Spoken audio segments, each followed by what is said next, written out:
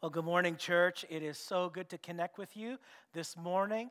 I just hope that you're staying safe. I hope that you're connecting with the ministries and the opportunities that we have to connect online together. And we anticipate the day that we'll return together as a church family. We look forward to that with great expectation. It's going to be a joyous celebration. Well, we are almost at the end of Peter's list of Christian virtues. And on this 6th week of the series, I want us to focus on adding mutual affection. And next week, Pastor Kim will wrap up our series with adding love. Our scripture this week comes from 2 Peter chapter 1, verses 5 to 8. I'm going to invite you to stand in honor of the reading of God's word. Now, I know that we've been repeating the scripture over and over again, and some of you might be saying, Pastor, enough is enough. No, it's not. Practice makes perfect.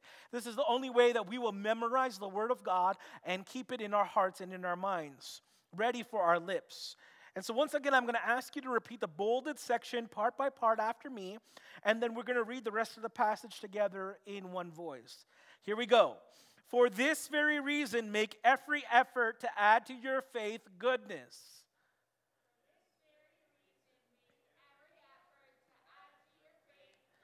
For this very reason, make every effort to add to your faith goodness, and to goodness, knowledge.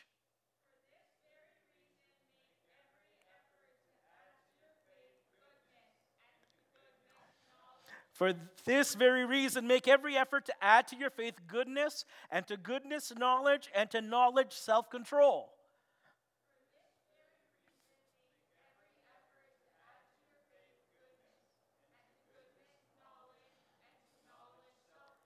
For this very reason, make every effort to add to your faith goodness, and to goodness, knowledge, and to knowledge, self-control, and to self-control, perseverance.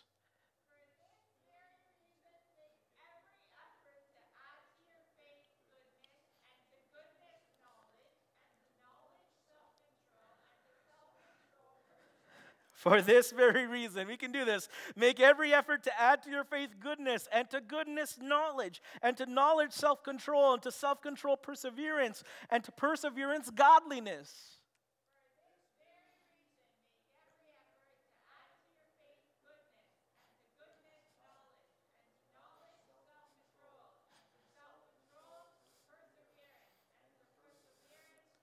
Okay, here's the last one. For this very reason, make every effort to add to your faith goodness, and to goodness, knowledge, and to knowledge, self-control, and to self-control, perseverance, to perseverance, godliness, and to godliness, mutual affection.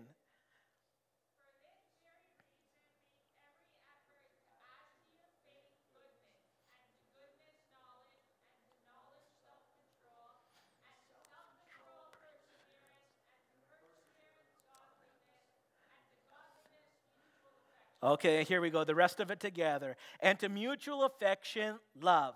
For if you possess these qualities in increasing measure, they will keep you from being ineffective and unproductive in your knowledge of our Lord Jesus Christ. Good job at home. We applaud you from here. Let's pray. Father, we thank you for this word. We are meditating on it week after week. And Lord, this morning we're asking that you would teach us from your word. Holy Spirit, teach us about mutual affection, that we should love God and love one another. We want to follow your commandments. Those are the two greatest commandments you ever gave us, Lord. You summarized all of the commandments in the Old Testament in these two. And so today, let mutual affection rise and surface in our homes and in our hearts. Let us love one another as you have loved us. So Jesus, we need your help. How can we know how to love unless we experience your love in a fresh and dynamic way each and every day? How can we not love one another, Lord? How can we love each other if we don't look to your example, your perfect, unfailing, unconditional love? And so, Lord, today, would you cover us with your affection?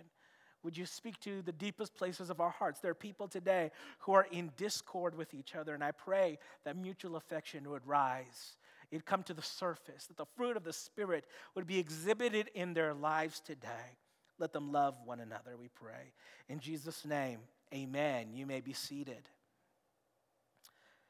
Well, last year, around this time, I went on a road trip. I don't know about you, but I love road trips. I went on a road trip with one of my closest friends to Philadelphia, Pennsylvania. You'll see some pictures on the screen that I took while I was there.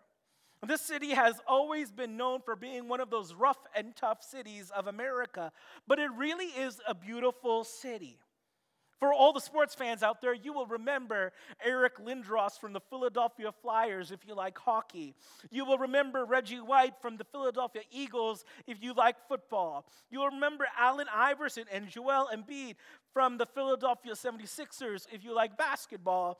And of course, you'll remember Bryce Harper from the Philadelphia Phillies if you like baseball. I think all of us are a little bit sports deficient right now, and so I just thought I'd mention that for you, jog your memory.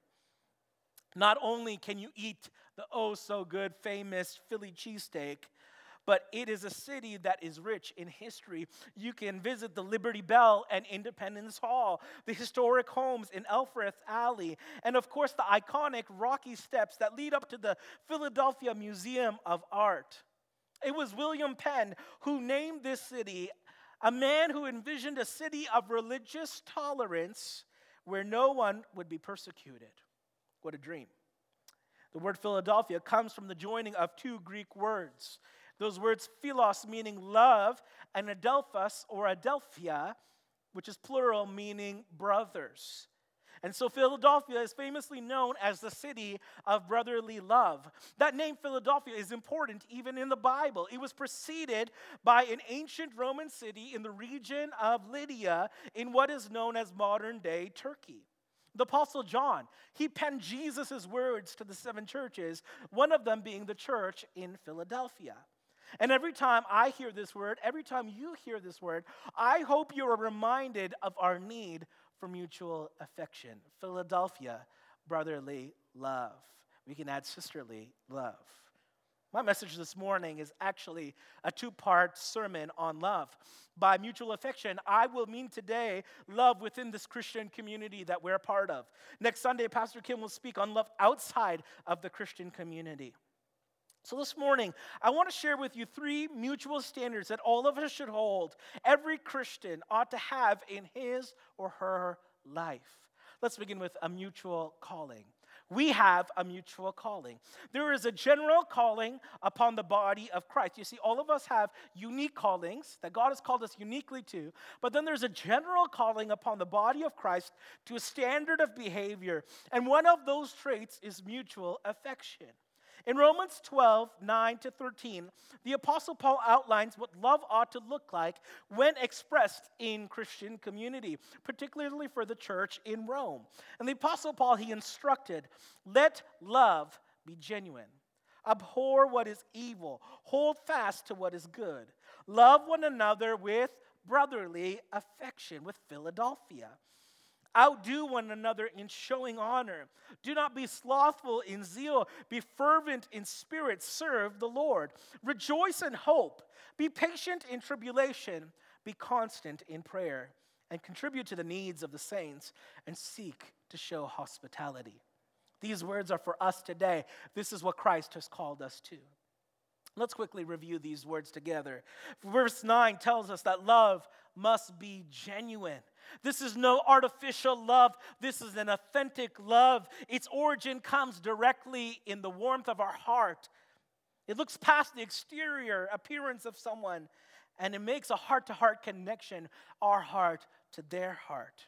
And anything short of genuine love is mere acting. The phrase, love one another, in verse 10 tells us that as we love, we too will be loved. For to withhold that love is to leave someone unloved. And if one person is not loved, guess what? There's a ripple effect throughout the body of Christ because we're all interconnected. It's like a ripple effect. If one person doesn't love, then therefore there's this ripple effect throughout the body of Christ where that absence of love spreads. We see the second half of verse 10, and it's a striking word, outdo one another. Outdo one another. We should almost be competitive when it comes to honoring each other. It's like 2 people who meet at the same doorway at the same time, and they say, no, after you. No, after you. No, I insist, after you. Some people would say ladies first. That's probably right. Verse 12 seems very applicable for us today as we live in a COVID-19 world. The way we show mutual affection is by making 5 choices, 5 decisions. And I want you to observe these and adopt these into your life. I want you to be fervent in spirit and in zeal, to persevere no matter what happens. I want you to serve the Lord with joy even when it is not convenient. I want you to rejoice in the hope of glory that awaits you and awaits us. I want you to be patient in tribulation, knowing that this too shall pass. I want you to pray constantly, which is to pray without ceasing, because the prayers of the righteous avails much. There's much power in prayer. We become an inspiration when we take on these postures. And guess what? We also become inspired when other people, other believers take on these postures. We can inspire one another towards this. And their resilience through God feeds our resilience in God. Fervency, servanthood, rejoicing, patience, prayer. These are words that should describe the people of God. It will keep us focused on what matters, loving God and loving His people. Verse 13 finally teaches us that it's not about what we can get, but it's about what we can give. Isn't that true? It's not about what we can get, but what we can give.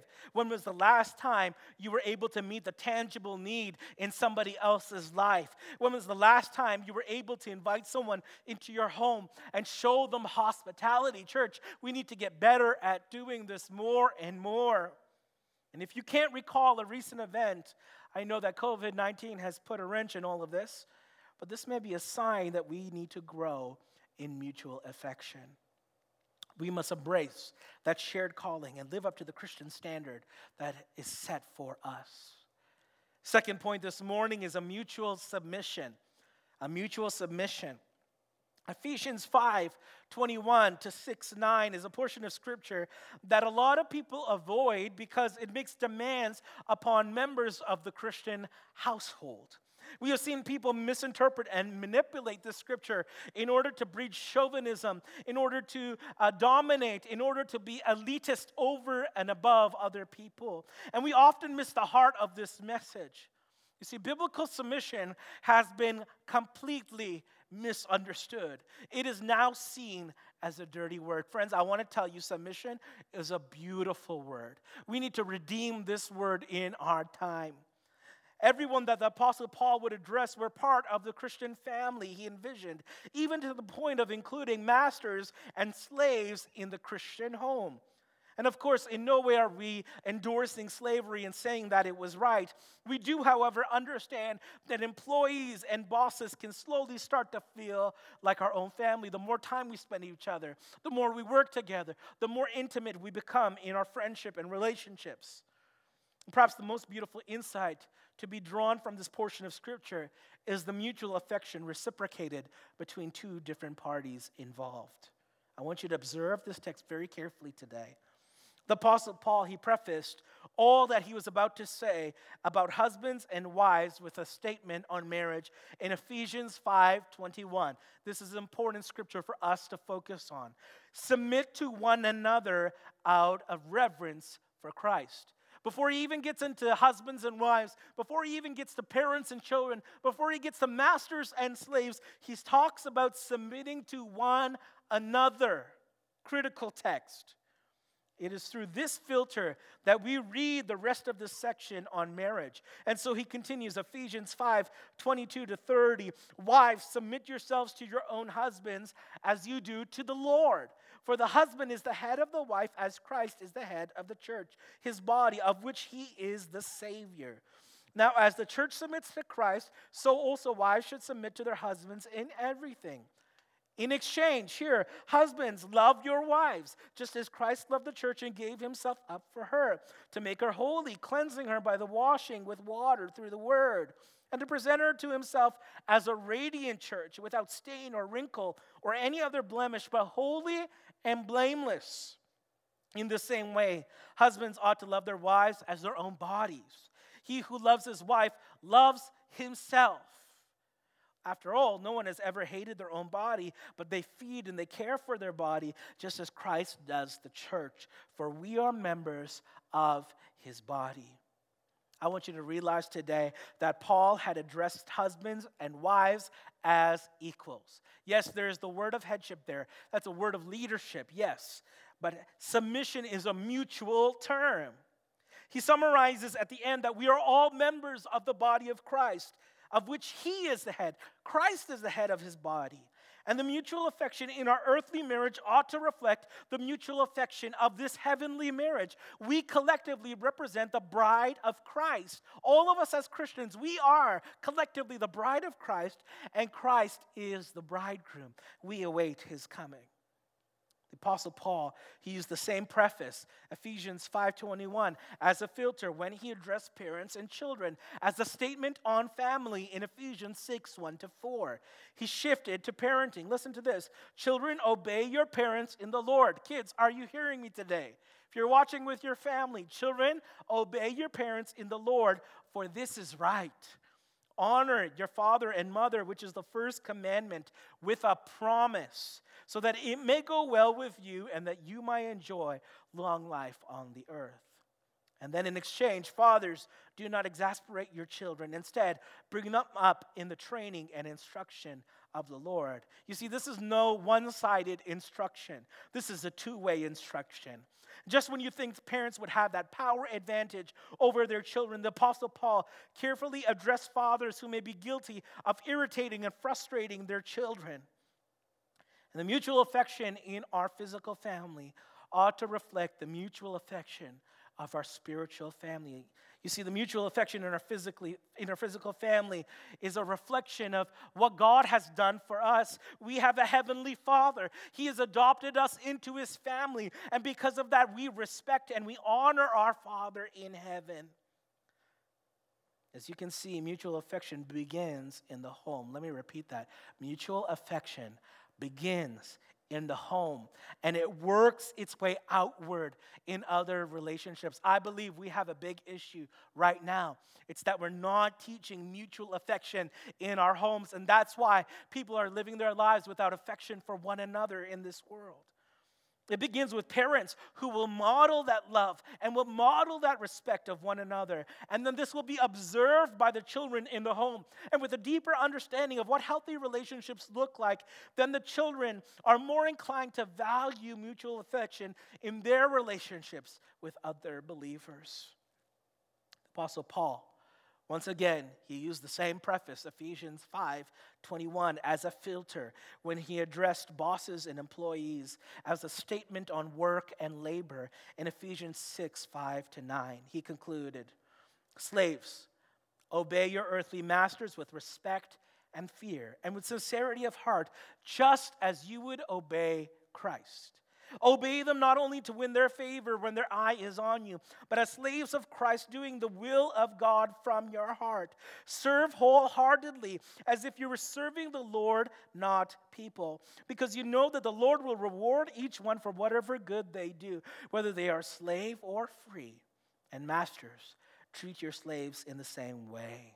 Here's the exchange. Do not threaten them, since you know that he who is both their master and yours is in heaven, and there is no favoritism with him. I love that. There's no favoritism with our God. He sees us equally. Keep in mind the biblical examples of Cornelius, the Italian centurion, and the unnamed Philippian jailer. In both these scenarios, not only were they saved, but their entire household was saved. And in Acts 11:14, it was revealed to Cornelius that Peter would bring him a message through which he and all his household will be saved. Acts 16:34, we see how the jailer brought them into his house and set a meal before them. He was filled with joy because he had come to believe in God, he and his whole household. We are not just talking about families. We are talking about the household of faith. And that means all our relationships, all the dynamics of our relationships. When we serve a Christian boss, when we are Christian employees, this addresses our lives and reaches far beyond our families to the immediate connections we have. In all relationships, friends, marital, familial, and household, we must do everything as if we were doing it for Christ. Love your wife, love your husband as if you were loving Christ. Love your children, love your parents as if you were loving Christ. Love your boss, love your employees as if you were loving Christ himself. Third, this morning, a mutual greeting. A mutual greeting. There are 5 very awkward phrases at the end of 5 epistles in the New Testament. It is one of the trademarks of Paul's epistles, but also Peter adopts it himself. It might be the standard format for ancient letter writing, but just as there's an opening greeting and a salutation to the recipient, this functions as a closing greeting and a salutation from the sender to all those in that church. Romans 16:16 says, "Greet one another with a holy kiss." All the churches of Christ send their greetings. 1 Corinthians 16:20 says, "All the brothers and sisters here send you greetings. Greet one another with a holy kiss." 2 Corinthians 13:11-12 says, "Finally, brothers and sisters, rejoice. Strive for full restoration. Encourage one another. Be of one mind and live in peace." What a beautiful scripture. "And the God of love and peace be with you. Greet one another with a holy kiss." 1 Thessalonians 5:25-26, "Brothers and sisters, pray for us. Greet all God's people with a holy kiss." And 1 Peter 5:14, "Greet one another with a kiss of love. Peace to all of you who are in Christ." You see, kissing as a greeting is an Eastern world tradition, not a Western world tradition. But here it has become the Christian standard of behavior. We would like to limit a kiss to being shared between family members. You would kiss your spouse. You might kiss your children. You might kiss your parents. And that's perfectly fine. But hey, Pastor, hold on a second. To kiss a stranger, that's an entirely different thing, especially in this COVID-19 world. Well, in fact, there are different kinds of kissing etiquette depending on where you go in the world. I love to travel, you know that. And so as I travel around the world, you see these kissing etiquettes practiced. One travel blog advised, for one kiss, you will find that in the countries Colombia, Argentina, Chile, Peru, the Philippines. 2 kisses, you'll find that in Spain, Italy, Greece, Germany, Hungary, Romania, Croatia, Bosnia, and Brazil. Though, like France, the number can differ by region, and some Middle Eastern countries, though not between the opposite sexes. 3 kisses, some countries have 3 kisses. Belgium, Slovenia, Macedonia, Montenegro, Serbia, the Netherlands, Switzerland, Egypt, and Russia, where it's accompanied by a bear hug. And then a nose kiss. This is very popular in Arab culture. The United Arab Emirates and Saudi Arabia touch noses when they meet each other and greet each other. I'm not saying that we should immediately return to this practice, but rather we need to come to the heart of mutual affection. A holy kiss is not a cultural or romantic greeting. It is a spiritual statement. It says something about how we view each other and the mutual affection that we share between each other. When a believer kissed a believer in this way, it meant that they recognized that they were part of the same spiritual family, though they were not part of the same biological family. And when you decided, my friends, to become a Christian, you joined a new family. You joined the family of God. It's a beautiful family. It's a diverse family. See, the church, our church, is made up of people from different ethnicities, with different personalities, with different upbringings, and with different life experiences. And while we are such a beautifully diverse congregation, it's one of the things I love about our church, our multi-ethnic church, yet we find commonality in the midst of our diversity, and that commonality is in our unity found in Jesus Christ.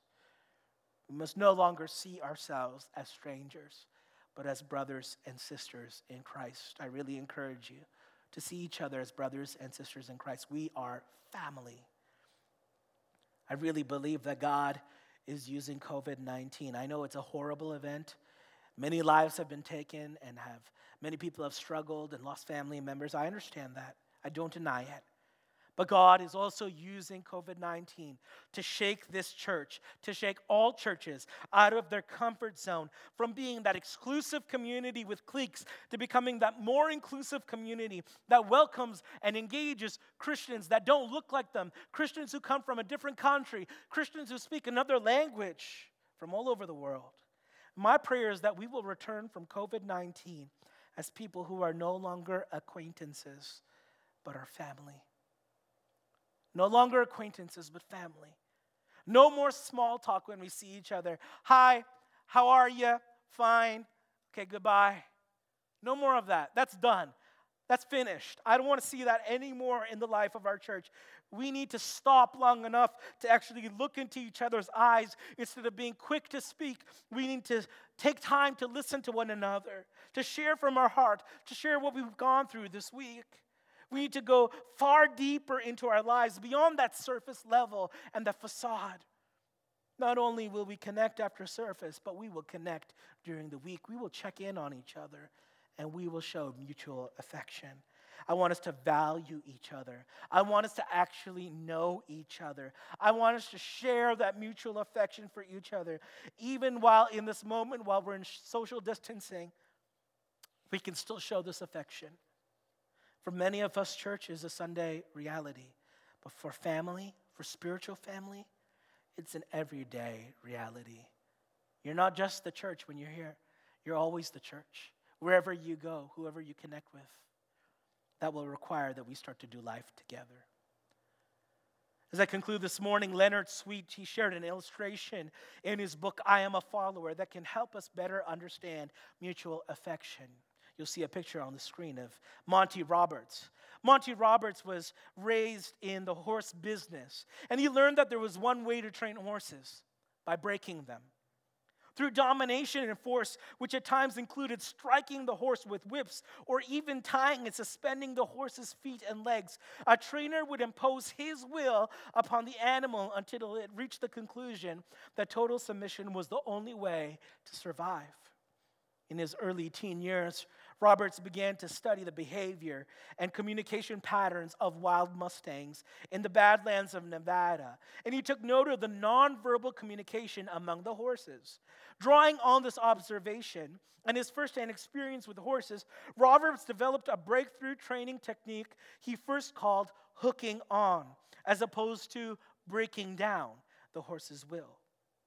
This new training method was based on a cornerstone concept he eventually trademarked called join up. Join up not only stopped the breaking norms of traditional horse training, it showcased how to cooperate with the horse's own spirit, innate ways, and means of communicating as a member of a herd.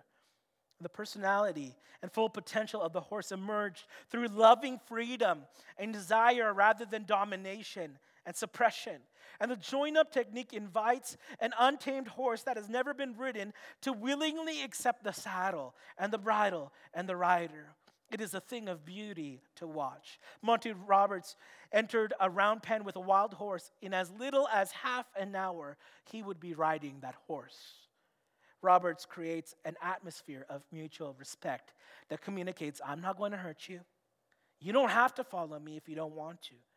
And after a brief period of introducing himself and interacting with that horse, Robert turns his back to the animal and walks away.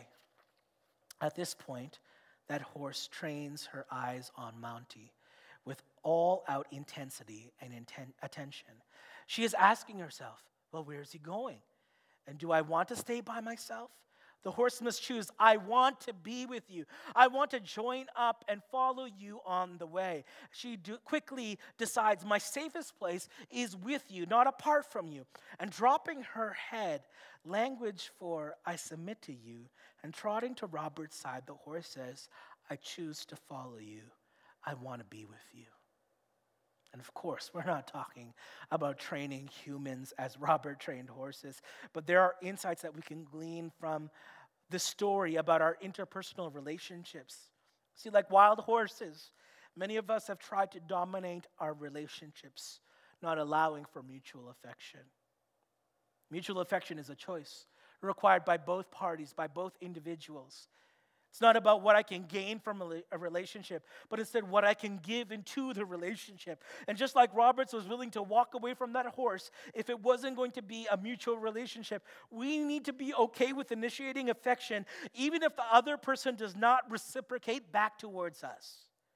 It is God who must work in both hearts in order for it to become mutual. And just as Roberts did not try to change the horses he worked with, we must learn to accept people for who they are, not for who we want them to be. We must choose to see the other person as this, as a child of God. We must choose to see the person as bearing that beautiful image of God. We must see that person as being wonderfully made by God. And we must treat this person as his bride. Let's pray.